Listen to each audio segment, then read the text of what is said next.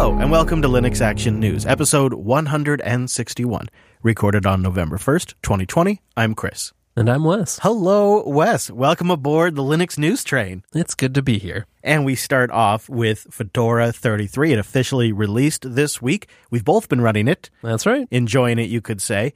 And I'd say the headline feature of the workstation version is both GNOME Shell 338, which has lots of great fixes and improvements. It's a really great release. But the headline bold feature in the workstation version is Btrfs as the default file system if you do a new install. That's a big change. And it's one that you and I have been pounding. You can say that again. I mean, really, I've thrown several machines post-release, and we also threw some machines at it for the beta test. And then we got a bunch of the Linux Unplugged audience to do some beta testing on it, too. So we really put the Btrfs through its paces. I mean, tried to break it. I managed to kind of screw my system up once in all of it. Yeah, that's pretty impressive. It really is. You know, I installed this thing probably a dozen times by now, Fedora 33. I wouldn't have known anything was different. It just worked like normal. And I suppose maybe that's really the nice thing is it seems like it really hasn't been very disruptive for such a significant change under the hood. We really have not gotten any reports of massive failures or. Yeah, I think that's definitely a sign of a successful deployment. I reached out to Matt DM, the project leader, and I asked him just how's it going after the release? Yeah. You know, are you pulling your hair out? That kind of stuff. And he said, actually, everything's going really well. Lots of praise and positive reports. They believe this was one of the most heavily participated in betas that they've seen with Fedora. And they hope that translates to post-release enthusiasm. We don't know yet, but they hope it translates to people getting excited and downloading it. It is a pretty great release. He also mentioned that there is a secure boot issue that is lingering in the future, which we'll tell you about more soon. And that may require the Fedora project to respin the Fedora 33 releases in February, but they'll communicate about that. It's something they've been working on. It's something Canonical's working on. It's a known issue, but it's going to be problematic in the wild for some people, and Matt wanted to raise our attention. Yeah, this is all from that boot hole vulnerability, a problem with Grub2. Because of Secure Boot, Grub2 was patched, but you also got to update with a new signature because all the old vulnerable Grub2s, they still have valid signatures and you can use them with Secure Boot. And until you revoke that, well, you're not really fixing the problem. Yeah, that's a problem. That means a lot of systems that have the old signatures won't be able to boot. Hence, why we'll have to potentially spin new media. And then, of course, they should have the fix baked into Fedora 34. I will say, I am glad that they're working on this, that someone out there is keeping track. Yeah, it does sound like they're on top of it. Now, we also have a new edition, an official edition, starting with the 33 release series. Fedora IoT has been promoted to an official edition. Really not sure if this is big news or just some news, but I think it will make Fedora IoT a little more prominent. I mean, hey, we're talking about it, and it is now an official edition alongside Workstation and Server. You know, we went and looked it up. We're like, okay, who were they targeting this at? And they do address that both in their documentation and in some talks that are on YouTube. And it seems to be they're really targeting this at just developers who already exist in the Fedora ecosystem, and they want to have an official answer with the IoT version, and there seems to be some interesting bits to this. Yeah, right, and maybe the story is you already like Fedora, you deploy it elsewhere in your ecosystem or your stack, and now, well, you have the ability to target IoT. And there's aspects of Fedora IoT that make it more appealing to Internet of Things devices that have perhaps a consumer deployment where they need updates to be really robust and easy and also revertible. Exactly. And yep, Fedora IoT definitely has that, you know, things like immutability and image-based deployments where you've tested your image all the way, you know that it's good, and then you roll it out. Fedora IoT does that with things like RPM OS Tree, which is sort of the hybrid image/packaging system. It also means updates are atomic and easy to roll back. So even though, yeah, you've tested your image, you also have some good capabilities in the field if something does go wrong. Yeah. And while, you know, I don't know how many people are really going to use this in production today. I could see someone wanting to target some hardware that they release in a couple of years. It might make a lot of sense to build on Fedora today. That will be the future of the ecosystem. We've certainly seen that.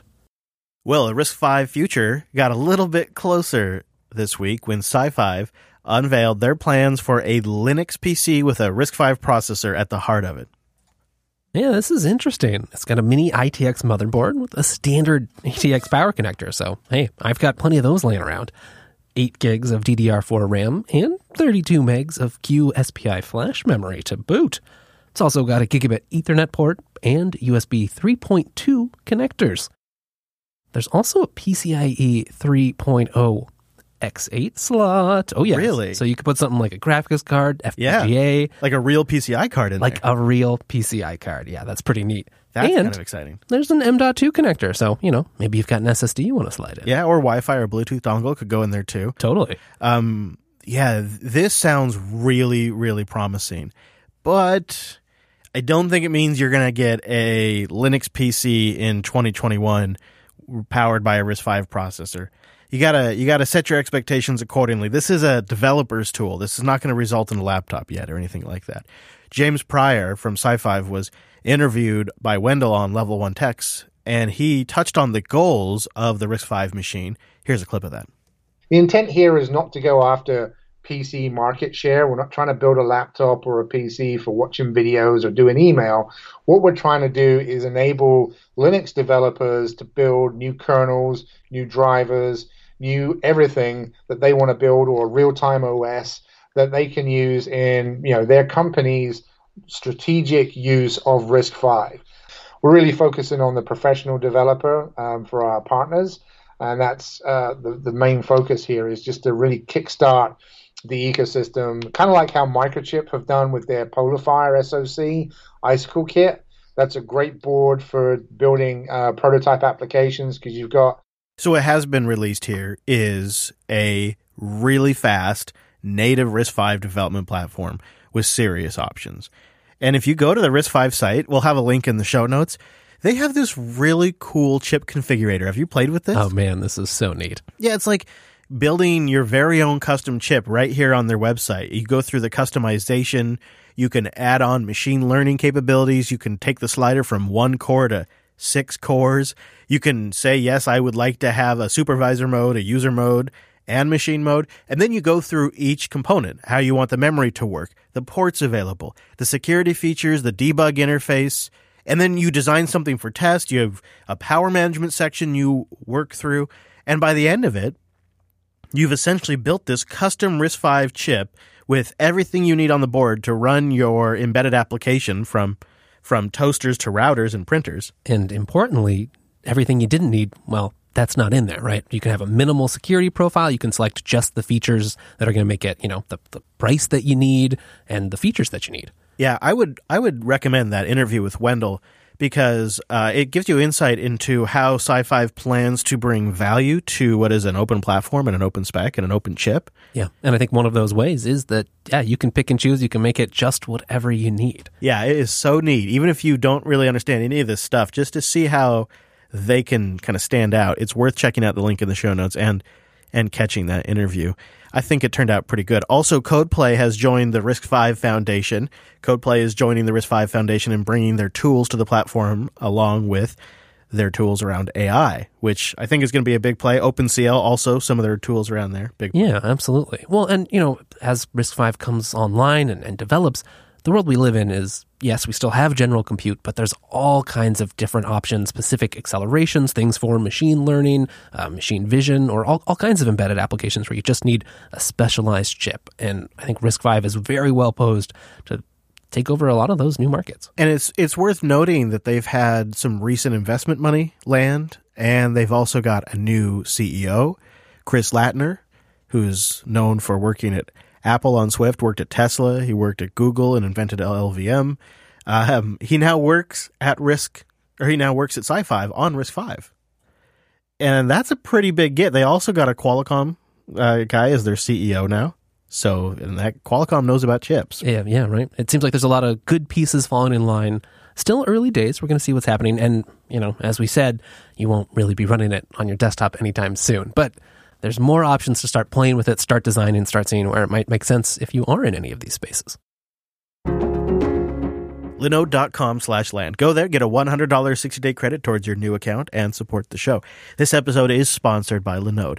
the world's largest independent cloud for developers. They started in 2003 as one of the first companies in cloud because they saw what was coming down the pipe in the Linux kernel and they knew what they could do with it because they're Linux users. That's one of the things I love about them. And they've been around 3 years before AWS, so they're independently owned and they're founded on a love for Linux. That's why they support projects like Kubuntu, Linux Fest Northwest, and yes, your humble news program. And just recently, we were taking advantage of Linode and you didn't even know it. It was like happening transparently in the show. Get ready for this. The clip we just played earlier from Sci5 played from object storage on Linode. I know, it's crazy. It blows your mind, but it is true. We use it for the production here on the show. We use it as our back-end infrastructure. The fact that they're independently owned and the way they run Linode is all part of it. But then if you ever run into any trouble, if you have any trouble getting set up or have any problems with Linode itself, they have 24/7 customer support by phone or ticket. And then on top of that, they have hundreds of guides and tutorials to get you started. They got a YouTube channel that's got content on it that introduces you to concepts like Kubernetes, which you can easily manage Kubernetes on Linode. That's actually one of the things that people love about it. That, and I hear from Alex that it has fantastic Terraform support as well. But I'm all about the VPSs and the object storage. Now, they have systems that start at $5 a month, and you can ramp it up from there. You got systems with tons of GPU and CPU, and even when you go all in with like a baller system, they're still 35 to 50% cheaper than the big platforms.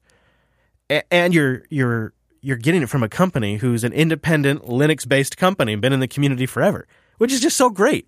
But I talk about their object storage. What is it? If you don't know, object storage is an easy way for you to store and access data without the need for a front-end server. You can upload something to their cloud object storage, generate a URL and share it if you like, or set up a static website and have it load crazy fast. Really, they're just dedicated to offering the best virtualized cloud computing as well. So between all of their services, at the end of it, the core of it is that. If it runs on Linux, it runs on Linode. And if you go to linode.com/coder, you get a $100 60-day credit towards your new account. And you support the show. You let them know you heard about it here. That's linode.com/LAN. Thanks to Linode for sponsoring Linux Action News. And thanks to everyone who supports the show by visiting linode.com/LAN. It's about to get a lot simpler to install Ubuntu on WSL too. At least if you like the command line. Yeah, you could just say Ubuntu is going to be the default now. On the command line, if you do wsl.exe space -- install, when that begins the process, it will finish now by downloading and installing Ubuntu, which I think this is huge for Canonical. And it was theirs to announce. Canonical led with the story on their company blog. And it's coming, right? It's not shipping today in Ubuntu, or it's not shipping today in Windows, I should say, but it's coming with preview builds. You'll be able to get it. And then later on, they'll backport it to older versions of Windows as well. So you don't actually have to be on the latest and greatest eventually once it's out there. Yeah. That is easy.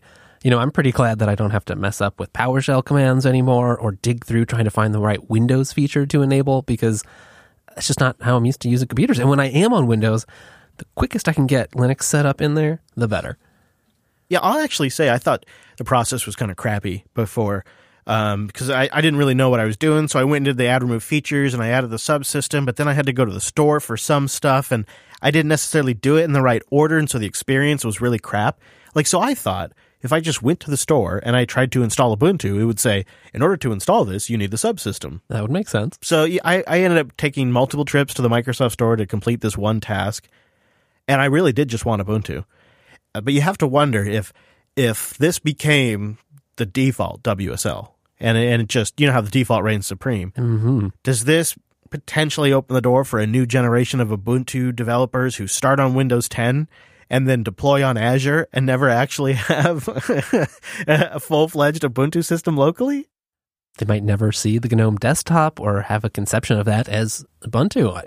Maybe we're deluding ourselves. We don't think that's already the case. Yeah, maybe so. I mean, it used to be the big sales pitch of Mac OS was get a graphical environment that's polished with commercial applications like Microsoft Office and Adobe Photoshop, while you get access to a powerful Unix command line. Well, the one thing that Mac OS doesn't have is it's not Linux. No, it's just different enough. Yeah, and so this is even more compelling because it's all of that same argument, plus whichever user land from Linux you'd like to have. Right. And I mean, as you've been seeing with all the hard work Canonical's been doing, this is like a supported version of Ubuntu. It is Ubuntu. Yeah, I think that's the bigger story here, is it seems to indicate a pretty healthy relationship and a pretty healthy position of trust. Because for Microsoft to make it so that way when you install WSL flagship feature now of Windows 10 for developers, the fact that they are bundling by default someone else's operating system, I think that's a remarkable statement of trust for Microsoft. Yeah, this is going to be what's happening, right? This short little command line is going to be copy and pasted everywhere. It'll be in all the default guides, and people will be running the latest and greatest Ubuntu LTS. Yeah. So if you are on the Insiders developer channel, you'll be seeing this land on Windows 10 soon. But otherwise, just sit tight.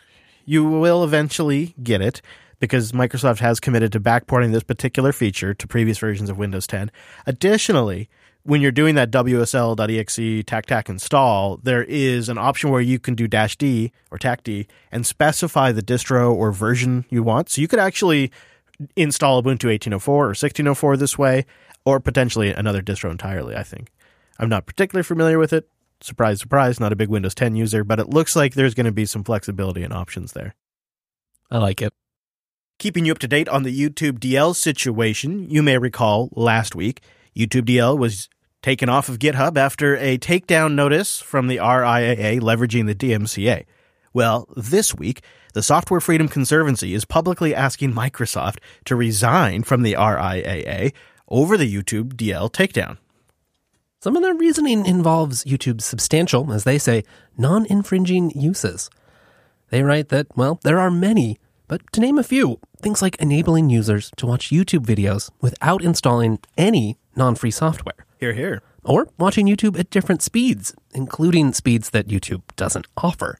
This can be an important feature for accessibility. Another example is being able to change YouTube's video quality setting manually, especially in situations where maybe YouTube's algorithm just isn't cutting it, like on an LTE connection. Yeah, buddy, you can say that again. I'm often stuck on a connection where my carrier forces 480p, and the way they do that is by just butting heads with the YouTube client until it forcibly downgrades to 480p. Ouch. Yeah, it's a really muddy experience, especially for those pretty drone shots from vlogs. I just prefer to download the videos and watch them offline. It's a huge use case for me. That's why I'm a YouTube Premium subscriber. But additionally, and the Software Conservancy points this out as well, there's a lot of journalistic reasons to have something like a tool like YouTube DL, including just being able to fact check easier, video analysis, which comes in all the time. And another big one is bandwidth saving for a team. There's no reason why we all need to download the same video when I can put it on our shared system and we can all work from that file.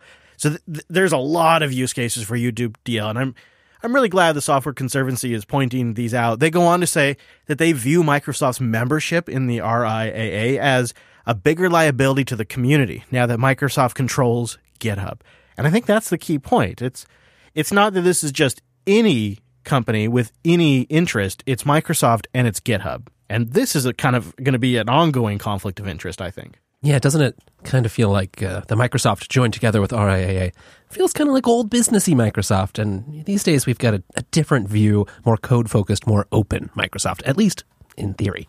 And the reality is pretty much anyone in any kind of capacity that's dealt with the music industry ends up in the RIAA. So Microsoft selling music tracks, I mean, I understand why they're in it, but it does seem to be a nasty conflict of interest. And this is going to come at a time where it appears the RIAA is really ramping up their approach and their attempt to take down YouTube ripping platforms. Torrent Freak has been following this issue pretty closely for a while, and they had a post on October 29th. The RIAA is ramping up the pressure on a wide range of platforms allegedly involved in music piracy.